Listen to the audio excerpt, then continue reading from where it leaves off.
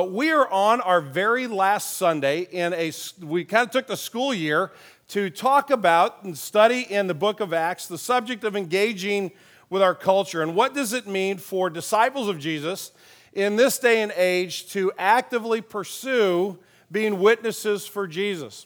So if you're here this morning and you're a disciple and you've been with us for a few weeks or months or even for the entire year, hopefully we've all been challenged by the book of Acts to rethink how we engage with the world around us. We've been called to be witnesses for Christ. That's how the book of Acts starts out. That's how Jesus concludes his earthly ministry before he ascends into heaven and is seated at the right hand of the Father. He reminds his disciples about their marching orders. You're going to be my witnesses, Jerusalem, Judea, Samaria, to the ends of the earth. And that is the same directive we have in our generation. So the question is, how can we learn from the book of Acts? We've been studying over the year what it means to engage in a variety of different ways. But you'll probably agree with me that starting well doesn't always equal ending well. A lot of folks start well, and somewhere along the line, things go haywire. If you get your news off the internet like I do, maybe you saw this article this week about a woman who left a note for her boyfriend.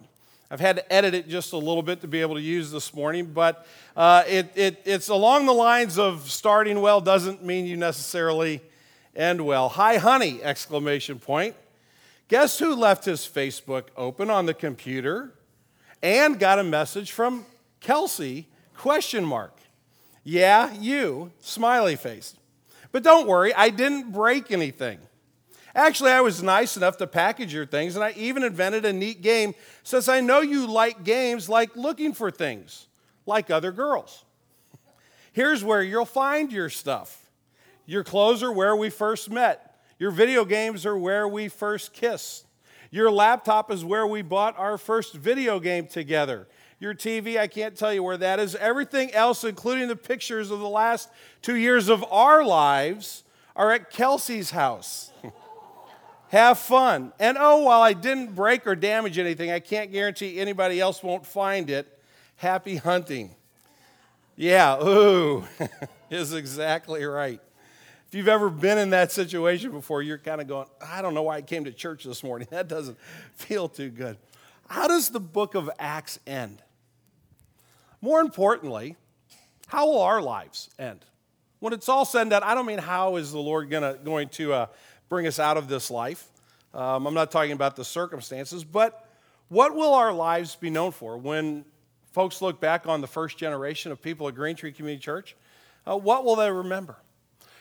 A final look at Paul's life in Acts 28, which is where we're going to be in just a minute. The last lines in Acts that speak to Paul's life, that speak to Paul's ministry, shows a few things that I want to just point out before we read the text this morning. The first thing is we're going to see that there's as much focus, or maybe even more focus, on the message than the messenger. The book of Acts is not, the second half of book of Acts is not about Paul's life. It examines Paul's life and ministry in the context of the bigger picture of the gospel of Jesus Christ going out into all nations. And so we're going to find from the beginning of the beginning of Acts now at the end that the focus really is on the message. It also ends with the promise that we find in Acts chapter 1 verse 8 to the apostles, and in 9:15 a promise that is given specifically to Paul, that promise is being fulfilled in the first generation of disciples, namely that the gospel would go to the ends of the earth. Where did the gospel begin? Technically, it began in and around Jerusalem. It began in and around the nation of Israel. In chapter 28, Paul is in Rome, and the gospel has gone all over the Roman Empire, and even has begun to move into Asia through some of the other apostles and into Africa through some of the other apostles. The word of God is spreading throughout the entire world, so we actually see God being faithful to his promise. The third thing is that it focuses every new generation of believers not only on God's faithfulness, but also on his calling for our lives. We are still in the process of sharing the good news of Jesus with others in our generation, just as they were in the first. So how does Paul end? How does the book of Acts end? And I think we'll see actually it has a good end to a strong beginning. Acts chapter 28, We're going to look at verses 23 through 31. You can follow along on the screen or in your Bibles or your touchpads, wherever you have the Word of God available to you. And I will read for us. Hear His Word. It's talking about a group of Jewish leaders when it says, when the appointed day came, they came to him in his lodging in greater numbers. From morning till evening, he expounded to them, testifying to the kingdom of God and trying to convince them about Jesus, both from the law of Moses and from the prophets. And some were convinced by what he said, but others disbelieved. And disagreeing among themselves, they departed after Paul made one statement. The Holy Spirit was right in saying to your fathers through Isaiah the prophet, and he quotes Isaiah, go to this people and say, you will indeed hear, but never understand. You will indeed see, but never perceive. For this people's heart has grown dull, and with their eyes they can barely hear, and their eyes they have closed, lest they should see with their eyes and hear with their ears and understand with their heart and turn, and I would heal them. Therefore, let it be known to you that this salvation of God has been sent to the Gentiles. They will listen. He lived there 2 whole years at his own expense and welcomed all who came to him, proclaiming the kingdom of God and teaching about the Lord Jesus Christ with all boldness and without hindrance. This is the reading of God's holy and perfect word. To him alone be glory. Let's pray together. Father, as we come to your word this morning, we come with anticipation that you would speak your truth into our lives. Father, we come from a wide variety of personal backgrounds as well as a wide variety of experiences this last week. As we look to next week, we think of some things that are on our plate. Some are good, some are fun, and others maybe are making us a bit nervous or even making us fearful. Father, I don't know everybody in this room. I don't know all of the things about which they are joyful, nor the things that wake them up in the middle of the night, but you do.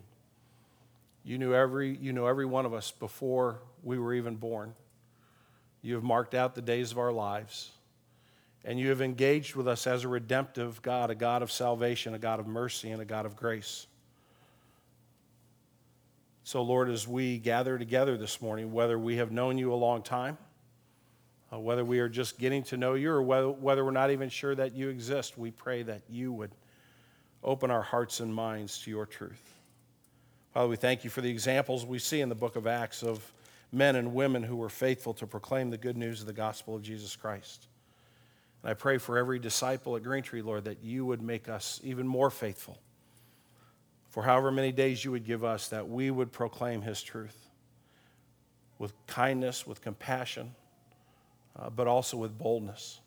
Father, I pray for friends here that may not know you, that this morning might be a morning where you open their hearts and minds to the truth of your love and your compassion, your offer of salvation to everyone who would put their faith in you. So, Lord, this is an important text. It brings to conclusion our thinking for the last year in worship. I pray, Lord, that you would move me aside. Don't let me stand in the way of what you want us to know. Forgive my sin. Father, don't let me keep someone from understanding your word. I pray that you would come and that you would teach us through your Spirit, through the power of the Lord Jesus. We pray in his name. Amen.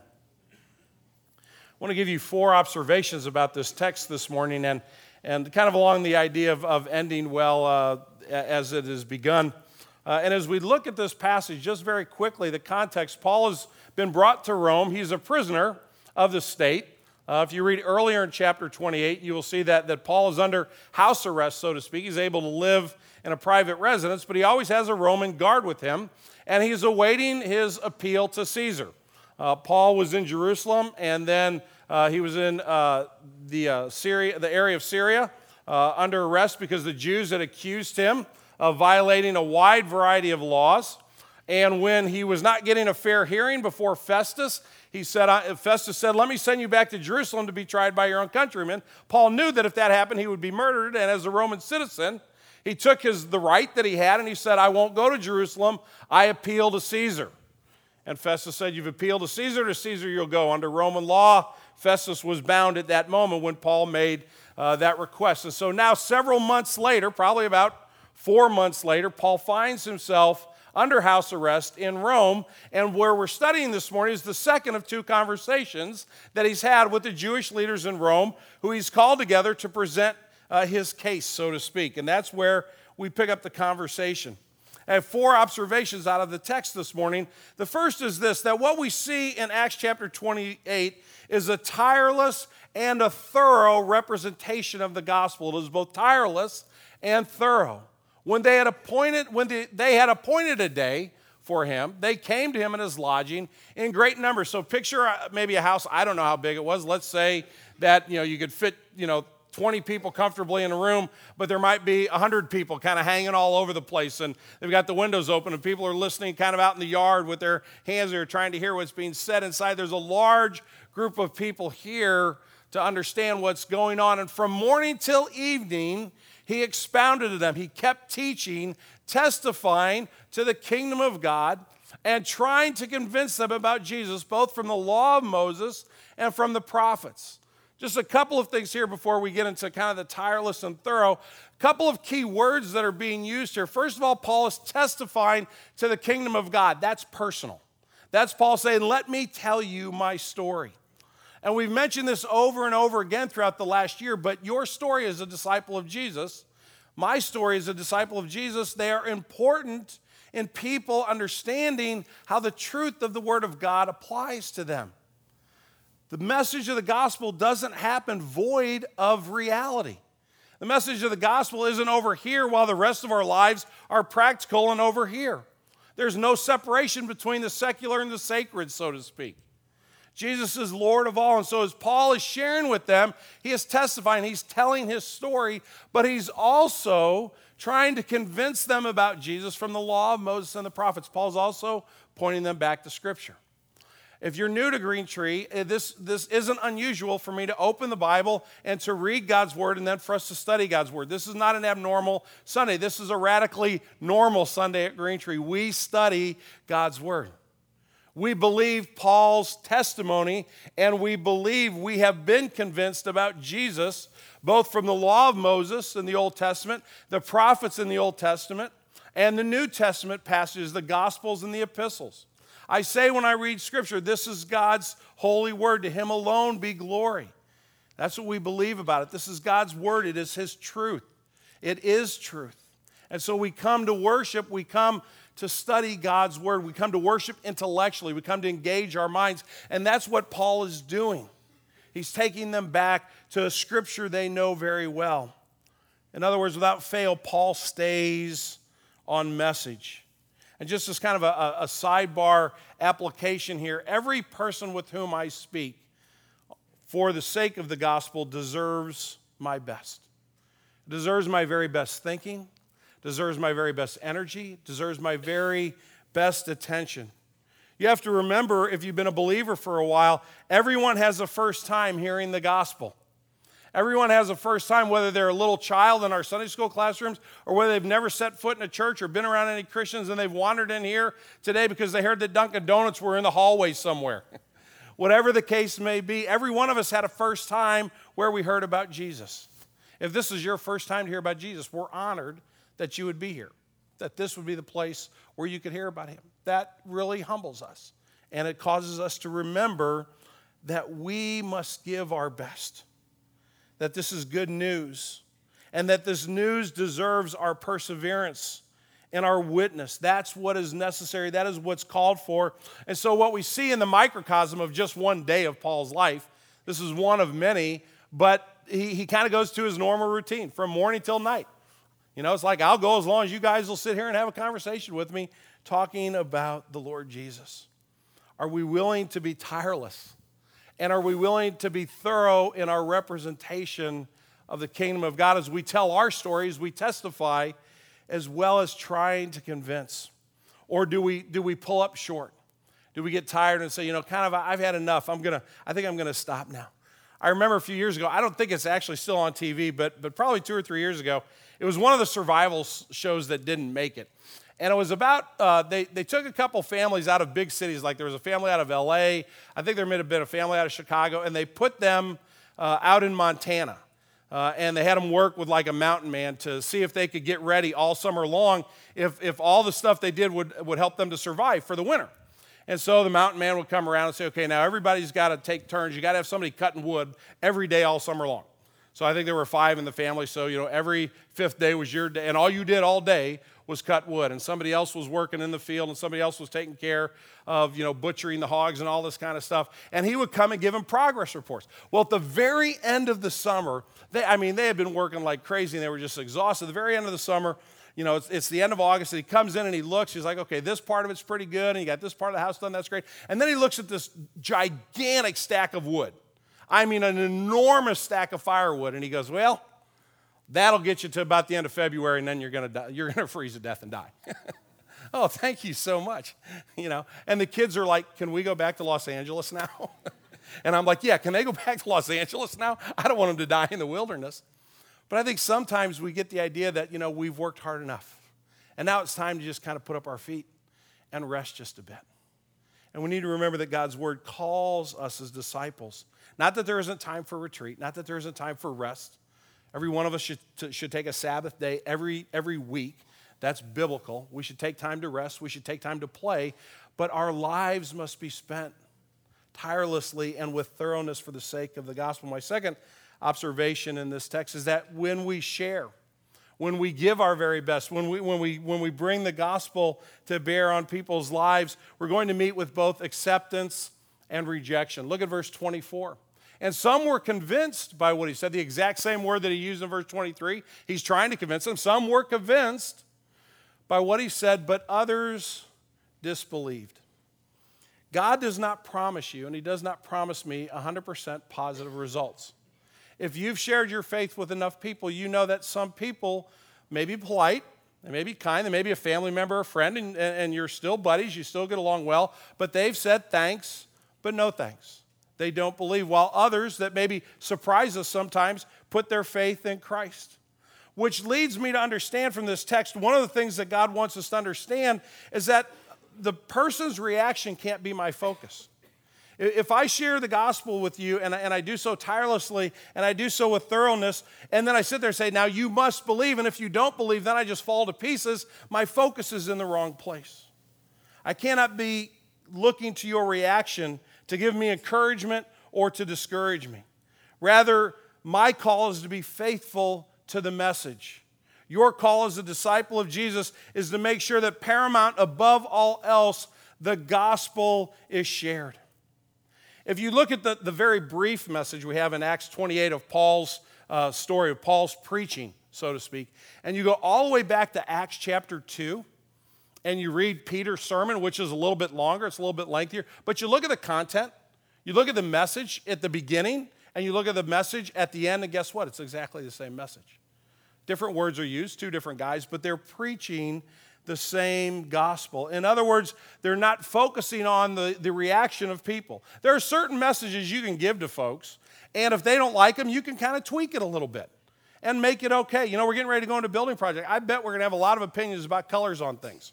You know what? And it might be that I'm looking at something and go, that ought to be blue, and somebody else comes along and says, that ought to be green, and I'm like, okay, make it green. Not that big of a deal. I had a guy at my house this week that said, you have a serious problem with your air conditioner, and here's what we got to do to fix it. And I wasn't free to say, well, let's just work on a hot water heater. I could, but then I wouldn't have any air conditioning this summer. There are some things that you can't negotiate. The truth is the truth. And the truth in Acts chapter 2 is the truth in Acts 28, and that is our focus. Our focus is on making sure every person that God brings across our path, whom he gives us the opportunity to point to Jesus, that's what we do.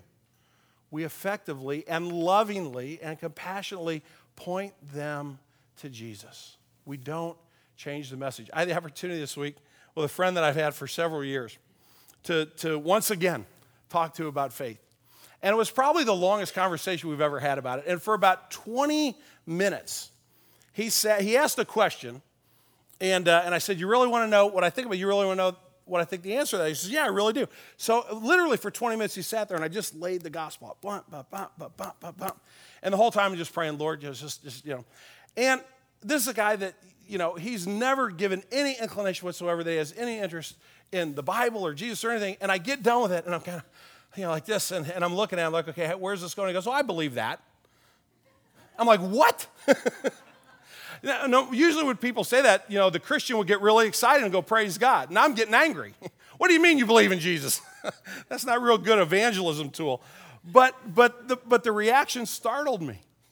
And I realized, and we kind of got it all squared away after that. Startled him a little bit too. He's like, what pastor gets upset when someone believes in Jesus? So I got to go back and rethink that one a little bit. But my focus was on the reaction instead of being focused on sharing the truth of the gospel. We will meet with both acceptance and rejection. The third observation out of 4 in this text is Paul's quoting of Isaiah, an alarming observation. Some of them disagreed.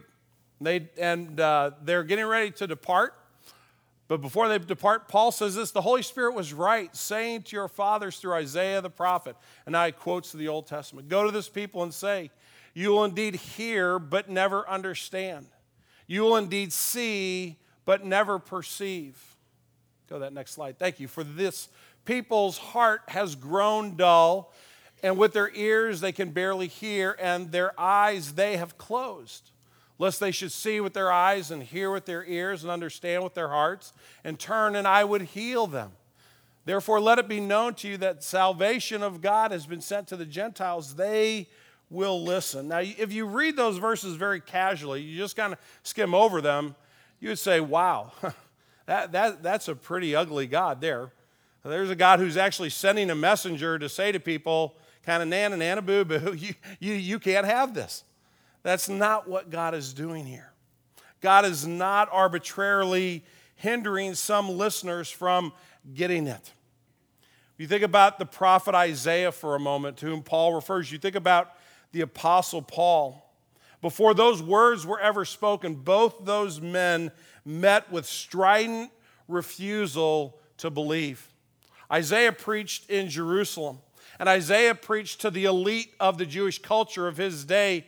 And if you go back and you read through Isaiah and you read some of the criticism that is leveled against Isaiah, one of the criticisms is that Isaiah isn't fit to teach a kindergarten class. Isaiah is a mental pygmy. He doesn't have the right to speak. He's not intellectual enough. He's not smart enough. We don't need to listen to him because he's a fool. Long before these verses were quoted from Isaiah's lips, Isaiah had spent year after year after year warning the people of Israel that they had rejected God's grace and mercy. And their strident refusal to put their faith in God was leading them down a road of disaster. And year after year after year, people said, don't listen. Don't pay attention. How many times in the Apostle Paul's life before this moment had Paul been rejected by people that were listening to his words? How many times had Paul poured out the gospel only to have people try to kill him for the message? The truth is that constant rejection of the gospel of Jesus can lead to an ever-growing hardness of heart. This is an observation by God. This is not God saying, this is what I'm going to do to you. Notice what he says, they have closed their eyes. It's like a little child, a little 3-year-old, and you want them to see something, they're like, you can't make me look at that. That's how some people react to the gospel of Jesus. And Paul is offering an alarming observation that if you continue in dismissing the gospel, if you continue to ignore this, then what was said in Isaiah's day will be true in your generation as well. Eventually, you may become deaf and blind to the truth, but it will be by your own volition. My individual refusal of faith, however, does not hamper God's love for the lost. Paul's right there. He's digging in.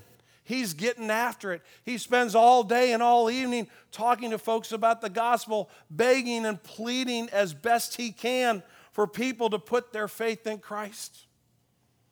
And an individual refusal of faith could lead to an eventual deafness, to a metaphorical unwillingness to see the truth. However, that's not my concern, that's God's concern. God's called me to continue to share his love for the lost. Do I do that or do I lose patience? Do I quit on people? I say, enough's enough. I've had, 6 conversations is all you get. 3 years of interacting for the sake, that's all you get, and then I'm moving on to somebody else. I have no patience for you. That's not the heart of God. God doesn't leave us to die in our sin. Isaiah and Paul are actually proof that God keeps coming. He doesn't quit. You may go deaf and blind by rejecting the truth of the gospel, but God says, I won't stop speaking and demonstrating my gracious love to you. You guys know this if you've been at church for more than 1 or 2 Sundays at Green Tree. Katie was our strong-willed child, continues to be our strong-willed child. She's 27. You kind of lose track after a while. But when Katie was a little girl and she would get in trouble, and after kind of everything was settled and the discipline was handled and it was now time for life to go on, she would not let you hug her. She would stand like this, and you would gather her up in your, I'm talking when she was 3, 4, 5 years old, you'd gather her up in her arms, and you'd just squeeze her, and you'd love on her, and you'd kiss her and say, I love you so much. You're so special. I'm so glad you're my daughter. And she would just, like that, just put me down, Dad. Nope, I don't love you. And I would never put her down and say, well, if you don't love me, I don't love you. Right? That's called abuse. I'd say, I don't care if you're going to hug me back or not. You can't stop me from loving you. Never going to happen. That's what God is saying here. You've closed your eyes. I'm not going to force you. I'm going to tell you time and time again, and this alarming observation is actually a warning. If you're sitting here this morning for the 700th time you've been at Green Tree Community Church and you're still not convinced, I'm going to warn you this morning. Your ears may be getting dull. Your eyes may be closing, and it's nobody's fault but your own. But one more time, a gracious Father saying, I'm going to keep loving you. I'm going to keep sharing the truth with you. And as disciples of Jesus, for those of us that are seeking to engage with our culture, we need to understand this observation, and it should drive us to pray for people like we've never, ever prayed in our lives. My last observation about this text, and then we're going to come to the Lord's table and celebrate communion, is this. Basically, this is all about anything, anytime, anywhere, anyone. There isn't a place where Paul doesn't share the gospel. He says the Gentiles will listen, and then it says he lived there for 2 whole years at his own expense and welcomed all who came to him. These are my underlines, not the text. Proclaiming to the kingdom of God and teaching about the Lord Jesus Christ with all boldness and without hindrance. These are the last 2 recorded years of Paul's life. They're not necessarily the last 2 years of Paul's life. Some church historians believe that he actually was released from this imprisonment, maybe got as far as Spain, but eventually was brought back to Rome and later was condemned to die because of his faith in Christ. But be that as it may, however Paul's life ends, this is the last word we have, because the last word is not about Paul. The last word is about the gospel. The last word about me as a disciple of Jesus is not about, if I live to be 90 years old or go out this afternoon and go on the golf course and get hit by a bolt of lightning. That's not the point. The story is about the gospel of Jesus Christ. The story is about God's love and God's mercy. And so the passage of Acts ends the same way that it's been spending its time over and over again. That Paul is doing exactly what he's done many, many times before. And he's eager and he's active to proclaim Jesus as Savior and Lord, welcoming anybody that would walk through the door. Paul didn't have a list like, here are the people I'll see, but here are the people I won't see. Here are the folks that I like, and here are the folks that I don't like. No. If anybody ever came to Green Tree and said, my kind isn't welcomed here, shame on us. At the same time, shame on us if we don't point everyone to Jesus. The only hindrance for the gospel, I think, is the one that I create. It's a lack of trusting in God's mission for my life to share the gospel. It's a busyness with other things. And friends, we have to make a living. We're supposed to go about our work. We're supposed to care for our families. We're supposed to be good moms and dads and husbands and businessmen and businesswomen and teachers and doctors and lawyers and all the things we do. But all that's in the context of being witnesses for the gospel of Jesus Christ. God is speaking to anyone, anytime, anywhere. What about you and me? I want to close this study with a quick quote from James Montgomery Boyce, who was a pastor of 10th Church in Philadelphia, passed away a few years ago.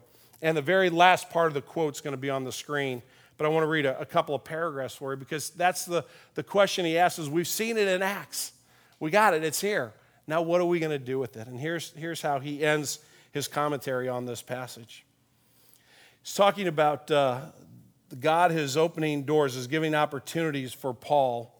And he says, as long as the door was open, Paul was going to preach through that door to the Gentile community as well. If he did it, then we must do it too. It is our opportunity. If God opens the door to the Jews for you, walk through it. If God opens the door to the Gentiles, walk through it. If God opens the door to your neighbor, walk through it. Wherever you go, if people will listen, tell them about Jesus, because this is the day of Christian proclamation. It is by preaching, teaching, and sharing of the Word of God that people are brought to Jesus. What does it matter whether we are faithful to the calling to which God has called us? The Lord Jesus Christ told his disciples the gospel of the kingdom will be preached to the whole world as a testimony to all nations, and then the end will come. Matthew 24:14. The end has not yet come. So you and I still have a task of preaching it. Will we? Will we be found faithful? That is the final question for us from the book of Acts. The word is not hindered. We are its messengers. Will we take the gospel to the ends of the earth, beginning with our Jerusalem, as we have been instructed to do? If we will, God will bless it to the praise of the glory of his great grace. Will you pray with me?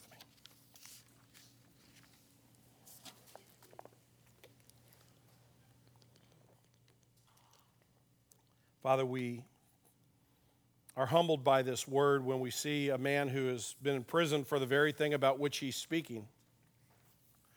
He could be endangering his own life by continuing to share the gospel, and yet that's exactly what he does. And he's a man just like us. He's not the hero of this story. Jesus is. It's his glory and it's his grace that moved Paul to be the witness he was. And Lord, it's your glory and your grace that will move us to be your witness. So Father, I pray for this congregation, every one of us as a spiritual family, that we would take the lesson of Acts to heart. That the deepest care and concern of our hearts would not be our own well-being, not our own accumulation of wealth or power, prestige, but Father, it would be the glory of Jesus. Lord, you give wealth and power and prestige as you so see fit. We can leave those things to you. Father, we pray that at the depth of our hearts, we would care desperately for everyone around us. That we would care desperately that they know Jesus. Not so they can be good like us, Lord. We're just as messed up as everybody else. But with the exception of you, your grace has found us. And it is still to find others. So use us, Lord, we pray, in this place, in this week as we go from here, to tell people the glory and the mercy and the love and the kindness of Jesus. And as Dr. Boyce said, for his glory and for the growth of his kingdom. We pray in Jesus' name. Amen.